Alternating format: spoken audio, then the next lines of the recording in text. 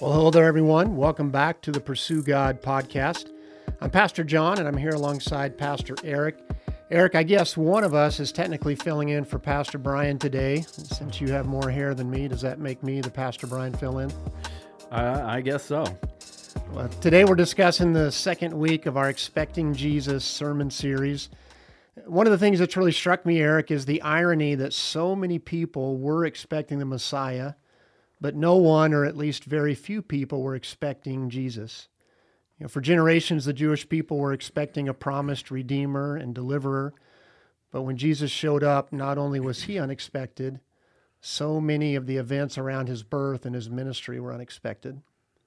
And last week we talked about an unexpected family. If you're with us, we talked through the genealogy of Jesus. What is it about this week's topic that was unexpected?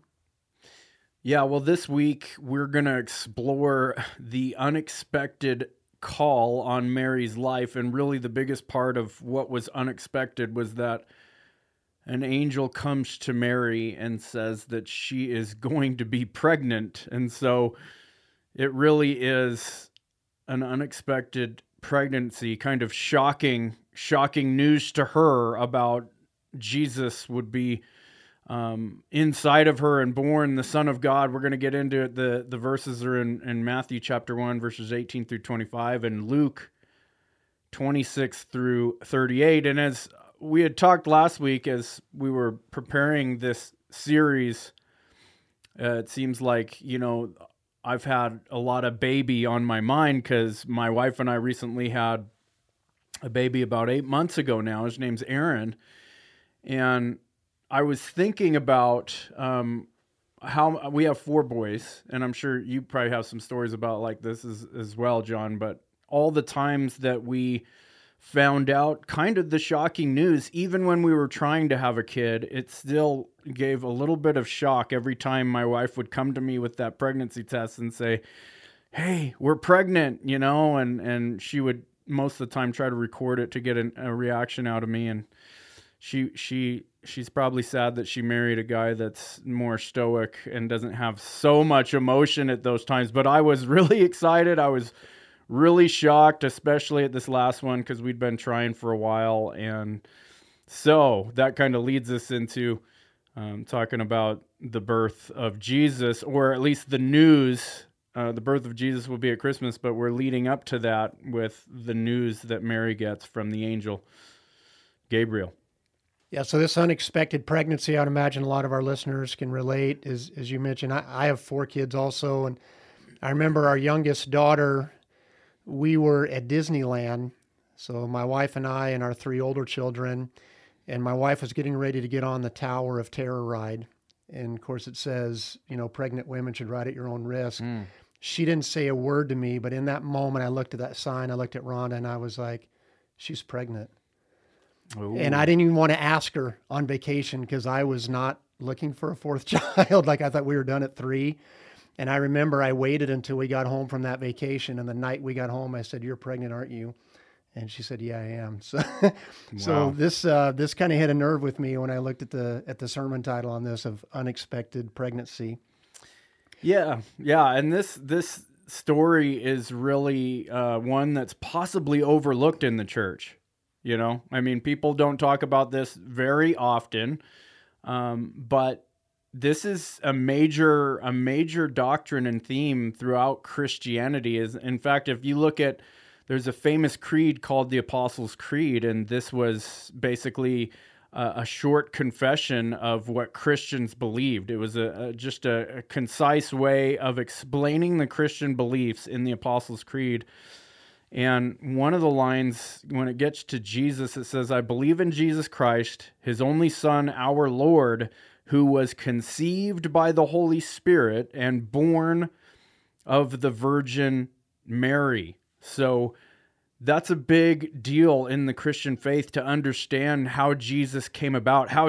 Last week we said that Jesus became a man so that we could enter into God's family, that we could be a part of his family tree now, future forward. And so today we're going to look at what's the process by which God used for Jesus to take on humanity, And so what we're going to see is the big idea in this story isn't just the theological concept of the Immaculate Conception or the incarnation of Christ. Those are the theological concepts. But there's also this idea that out of Christ's coming, there's a calling in everyone's lives to preserve and serve Jesus' legacy. And what I mean by that is if we think about Mary and Joseph, as we get to the end of this, you'll understand a little bit more, but Mary and Joseph were both called to accept what God was doing in their lives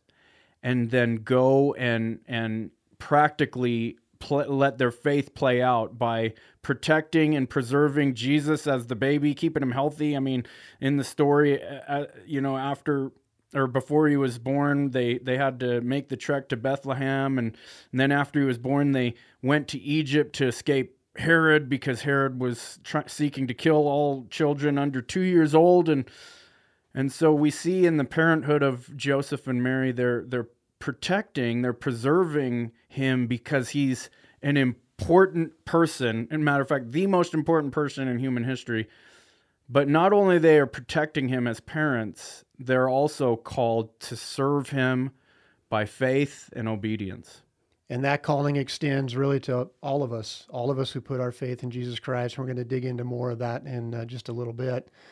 But it's interesting that Mary and Joseph didn't just warm up to this idea on their own, right? It took a divine messenger to help them understand God's plan, and really a divine messenger to help them understand the grace of God.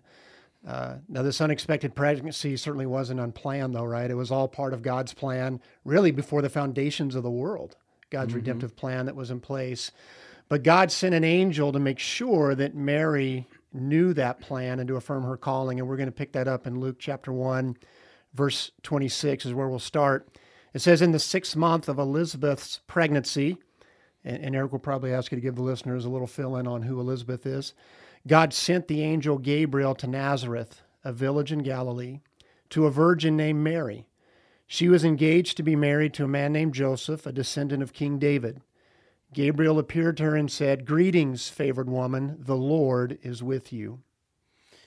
Yeah, Elizabeth, I believe, is her cousin, and we'll eventually find out next week that Elizabeth is the mother of John the Baptist, and she goes and visits her right after she gets the news. We'll talk more about that story next week, but this gives us a timeline to talk about, when this all came to be, when this actually happened, so that we'll be able to see, the timeline of when this plays out. Because this is, again, as we think about how crazy of a story it sounds, that, God comes and through an angel appears to this young girl named Mary, who was a virgin, and says, God is with you. And eventually we're going to read that, she was going to be pregnant.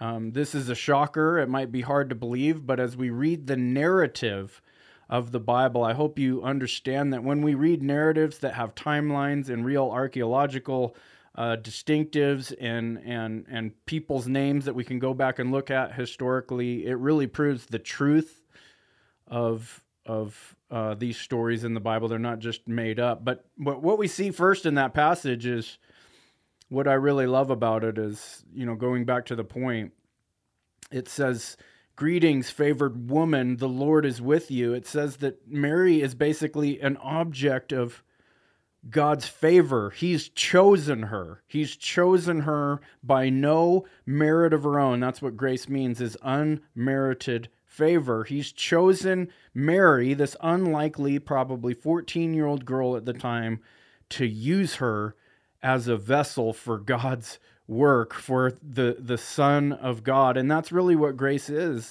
that God, outside of anything that about us, about our character, about our ability, about our knowledge, wisdom, our status, our social status, God chooses to give grace to people. He favors people, not because of their works, but because of how wonderful and loving he is. And that's the first thing I wanted to point out, is that this angel really brings this message of grace to Mary, favor.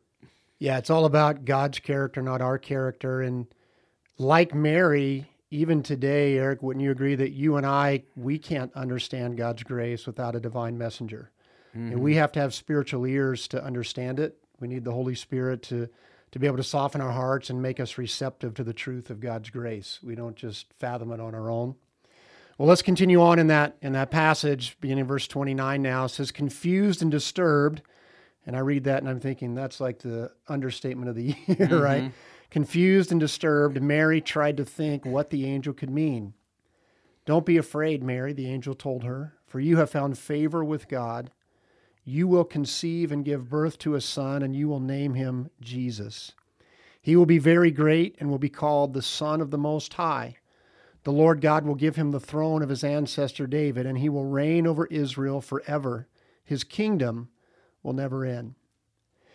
Now, Mary's messenger, Eric, before you kind of expand upon this, was an angel. Is that the only type of messenger God uses? You know, what if one of our listeners today would say, well, I've never heard from an angel?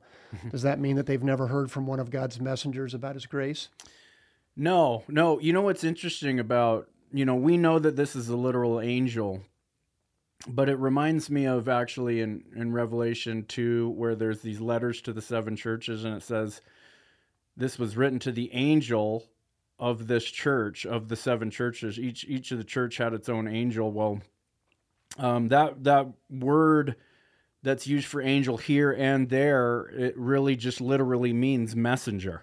And so a lot of people believe in Revelation that they could have been writing to the pastors. Jesus could have been writing those letters to the pastors. But even beyond that, yes, we know that this is a literal angel, but you and I can be messengers to people around us. I mean, if you think about going to church and you hear your pastor preach a sermon and he preaches it in such a way that it helps you to understand the gospel, helps you understand God's grace, that person's a messenger. If you have a parent in your life, or if you're a parent and you help your kids understand the gospel, you are a messenger in their lives, and really that's how God has designed it. It reminds me again, I think in Hebrews it says, in many times, in many ways God spoke to the people through his prophets, but in these last days he's spoken to them in his Son. And so, Jesus Christ was kind of the last of the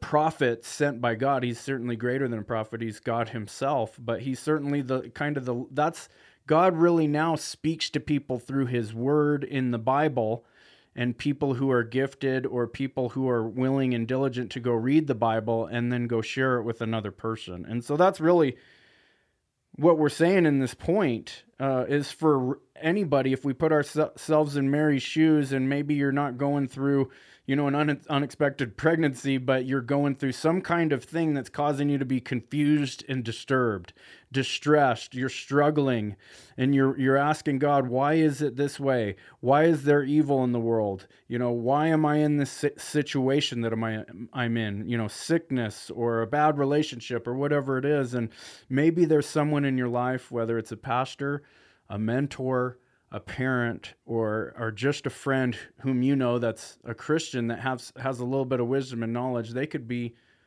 this messenger, and that's really what it takes, because God gave us each other in the church to look at his word and to digest it together and to apply it to our lives together. And there are certainly people that God uses to be these messengers even now.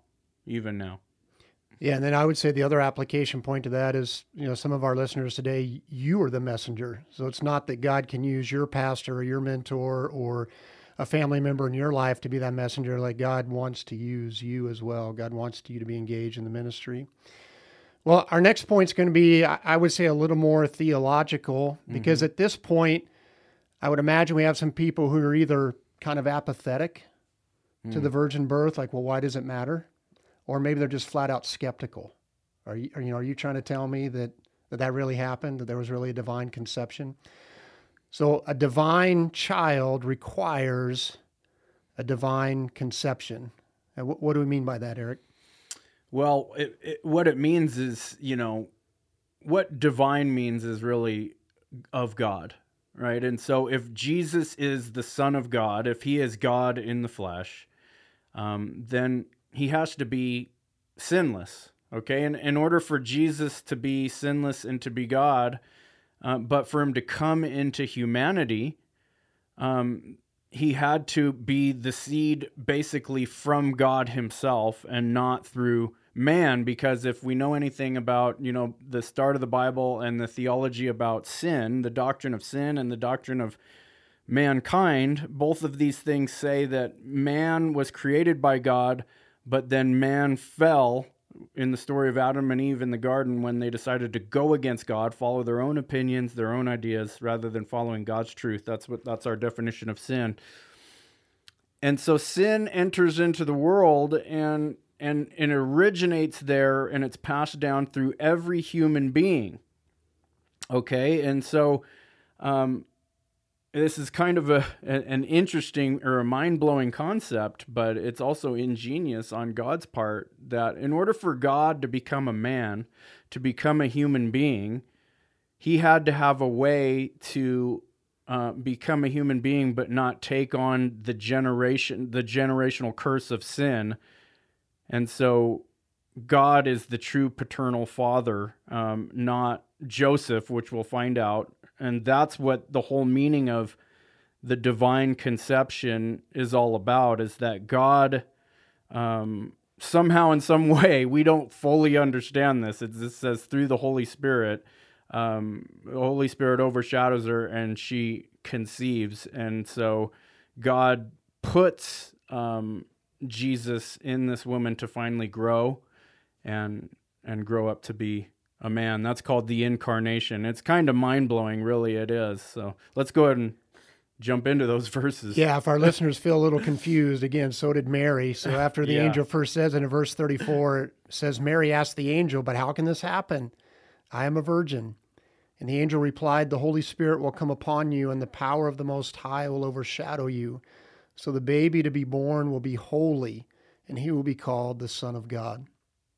Yeah, and where it says right there, the baby to be born will be holy, that really brings back the idea. In order for Jesus to be without sin, he had to be straight from God himself. But yes, Mary was the carrier of Jesus, and he did take on full humanity. We need to understand that. But yet, the Son of God is being carried by a human woman who was a virgin, and remains a virgin until she gets married again. And this was something that was prophesied. Now, so when we say unexpected calling or pregnancy in this message, it was really expected that he was going to come, and it was actually foretold in Isaiah 7:14, nearly 600 years before Jesus ever came, or maybe even 700. It says, therefore the Lord himself will give you a sign. Behold, the virgin shall conceive and bear a son, and shall call his name Emmanuel, which means God with us. That's talking about Jesus. That's a prophecy about this very thing we're talking about right now. So it's not only the theological need for Jesus to be perfect, but it had to happen that way to fulfill prophecy, right? Exactly. There's multiple prophecies that fulfilled. In fact, I would say you could go all the way back to Genesis chapter 3 and the promise that the seed of the woman would crush the serpent's head. Jesus had to be born of a woman to fulfill that prophecy. God couldn't just send Jesus down. He had to be seed of a woman, but it never says he was seed of the man. Mm-hmm. But he's talking specifically to Eve, not Adam, because God in his foreknowledge knew Jesus would not be the seed of a man, right? That the Holy Spirit would overshadow Mary. Good. That's really good. That's good. And so the story continues on, actually. We jump from kind of Luke, the story in Luke, to also Matthew, because in Luke it talks really about Mary's account of it, but Matthew kind of shows us how Joseph reacts then, because we got to remember what we read in the verses was Joseph was engaged to marry this woman, and then he gets news that she's going to be pregnant of a child that's not necessarily biologically his. So he's got this conundrum to deal with. And so we'll see that God in his mercy also sends the same angel, Gabriel, to enlighten Joseph to the purpose and plan of this son. And we can read that in Matthew 1, verse 18. Yeah, it says, "This is how Jesus the Messiah was born. His mother Mary was engaged to be married to Joseph. But before the marriage took place, while she was still a virgin," so again, we see Matthew also affirms the virgin birth, or the virgin conception, "she became pregnant through the power of the Holy Spirit." And I know you're going to give us a little more background on Joseph in a minute, but man, I read that, Eric, and like I think my heart breaks for Joseph. Mm-hmm. I mean, there's a little bit of a stigma when someone gets pregnant out of wedlock, although I'd say very little in our culture today. But in that culture, I mean, that was like almost the ultimate no-no, right?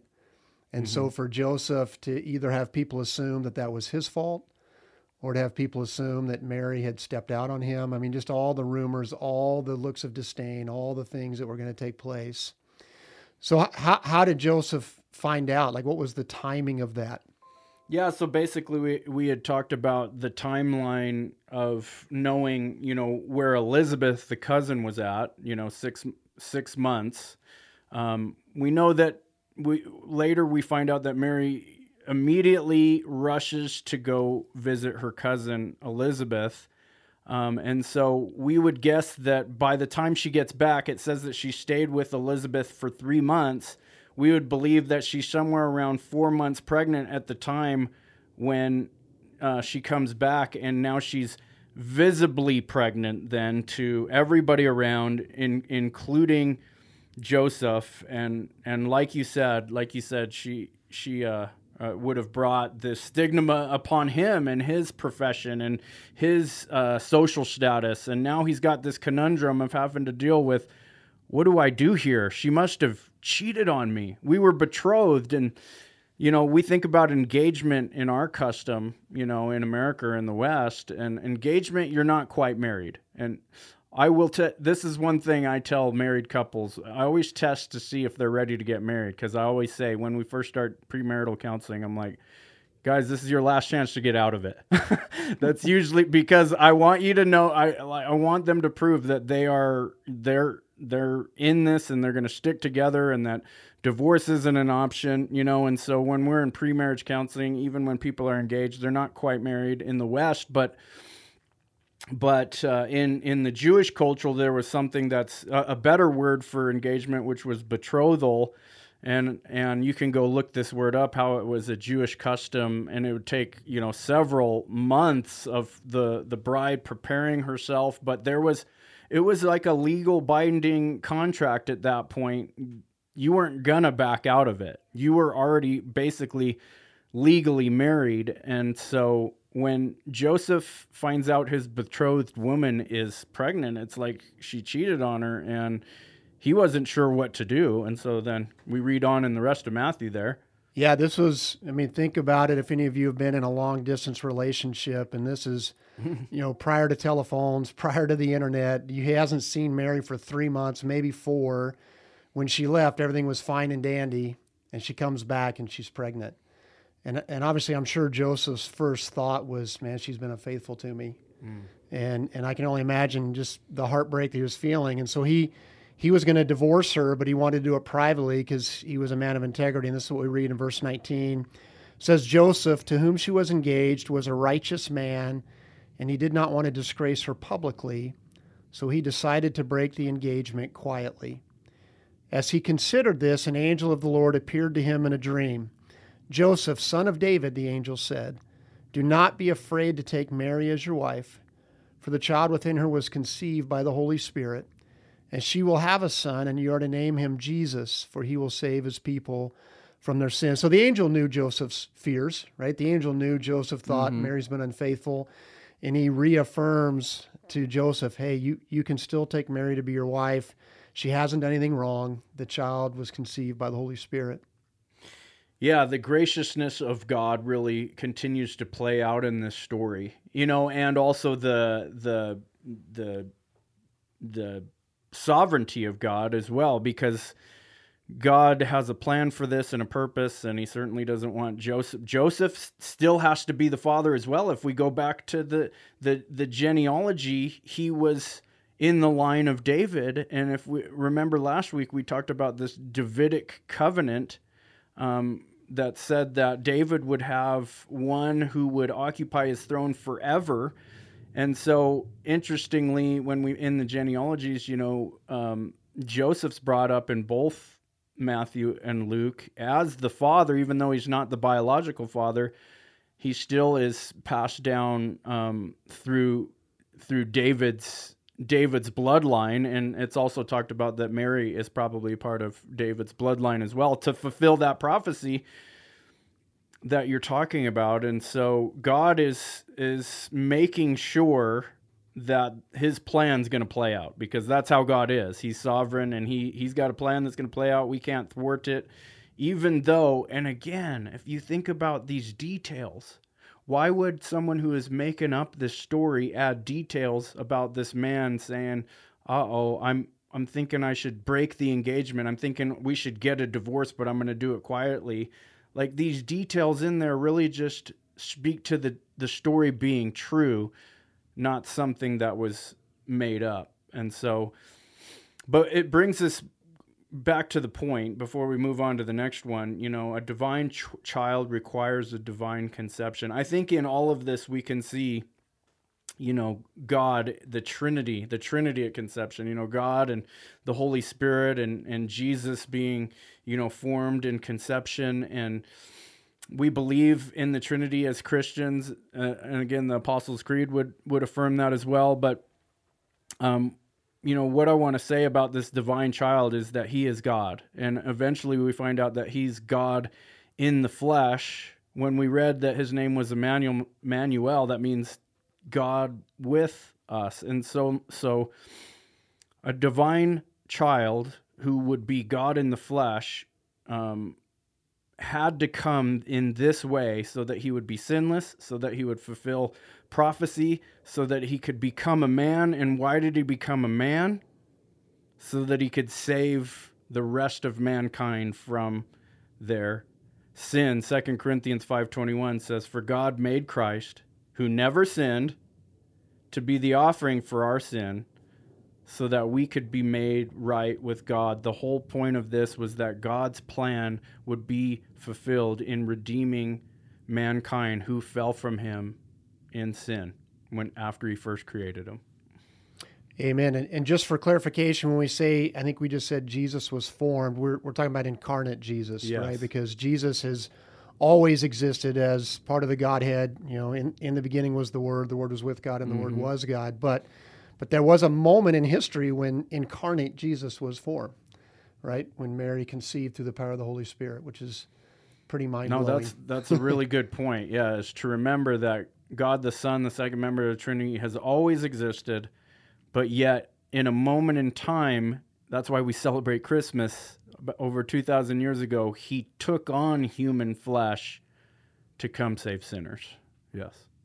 Well, let's head into our final point for today, Eric, and that's that there's still this divine calling for ordinary people. So just like there was a divine calling on Mary and on Joseph, there's a divine calling for us. Yeah, and so to keep building on this idea of Jesus, becoming a man, he's God in the flesh. Matthew 1:22, in this story, it goes on to say, all of this occurred to fulfill the Lord's message through his prophet. Look, the virgin will conceive a child. She will give birth to a son, and they will call him Emmanuel, which means God with us. Now, why did Jesus become a man? Well, Jesus becomes a man for several reasons. The greatest was to take away our sins, but it was also so that he could relate to us. And so in a way, Jesus was both ordinary and extraordinary, being God and man. And he came, but he left us with stuff to do. He left ordinary men with this calling. But the example of Christ's life while he was here really proves that the point of God sending his son down, part of it was that so that we could see God in the flesh, so that we could see the real tangible example of God. Before, God was just this transcendent being that only talked through certain people. But now when Jesus comes down, the whole world gets to see God. The whole world gets to see exactly what God is like. And so now man can relate to God, and God can relate to man. I love when Jesus says in John 14, if you've seen me, you've seen the Father, right? And Jesus wants to relate to humanity because he wants to show us that God is not done with us, and he's got a job for us to do. And ultimately, I see that ordinary people being used for this divine calling, again, going back to Joseph and Mary's lives as these two ordinary people. Many believe she was a 14-year-old girl and an ordinary man, and all of a sudden God shows up and says, boom, I've got a job for you, basically.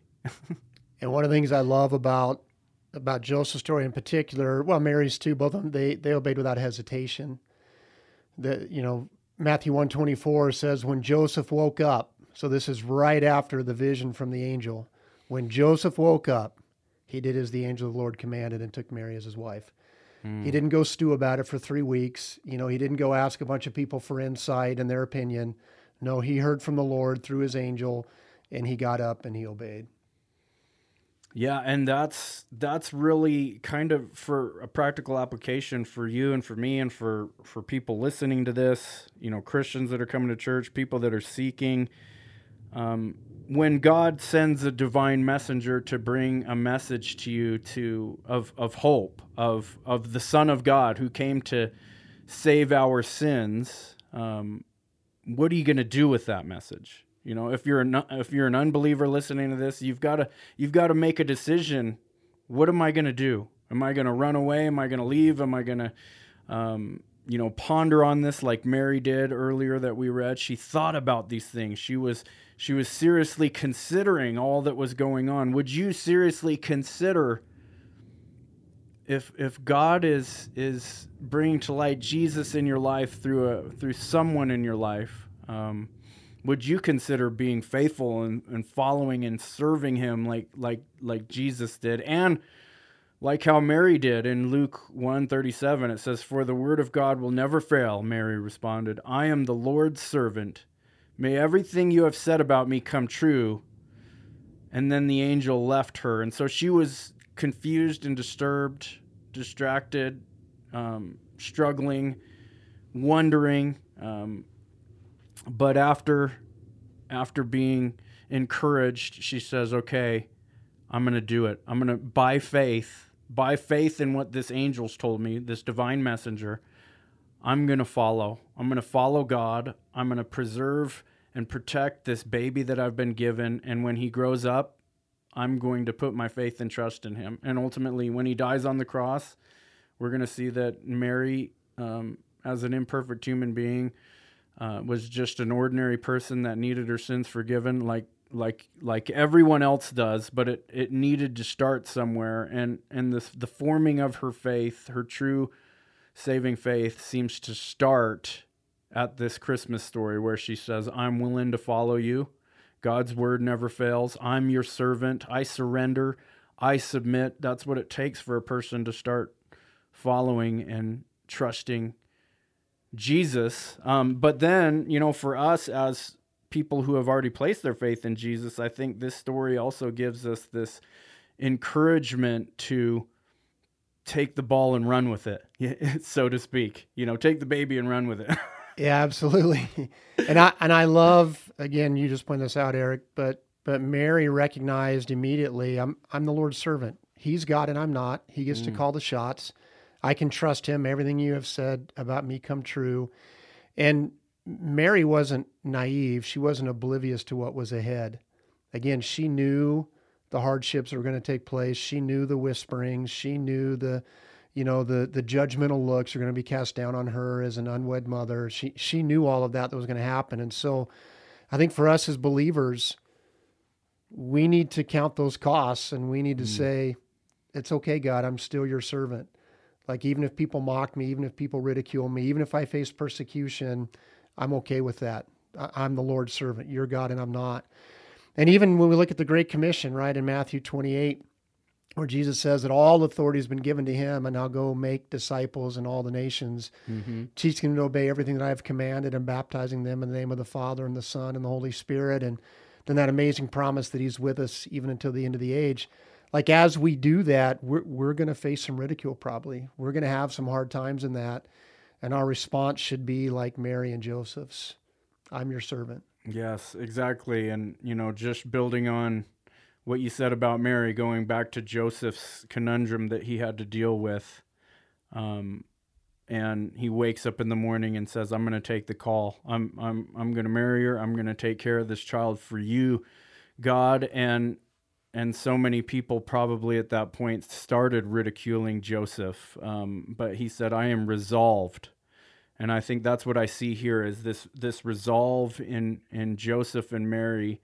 They know that they have a higher calling than what people understand or can see, and they're trusting God with it. And so just like what you were talking about, if you're a Christian here today listening to this, you have a higher calling than what society would put on your life to live the American dream, to be a good parent, to be a good member of society, to, stay up on your bills and your lawn care and all that type of stuff. I think that we get caught up in that. Like, those are good things. Obviously, we want to do those things, but there's also a higher calling if you're a Christian that takes priority, really, above all of those things, to follow Jesus faithfully and share him with the rest of the world, and with, hopefully, first and foremost, starting with the people you know and love.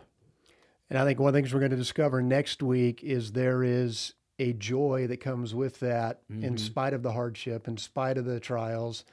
And so that's what we're going to talk about next week, in unexpected joy. But hey, be sure to talk about the unexpected pregnancy, this divine calling that we have, with someone in your small group, with someone that's mentoring you or someone you're mentoring. And don't forget to use all the resources at pursuegod.org to do that. Thanks for joining us today. Have a blessed week.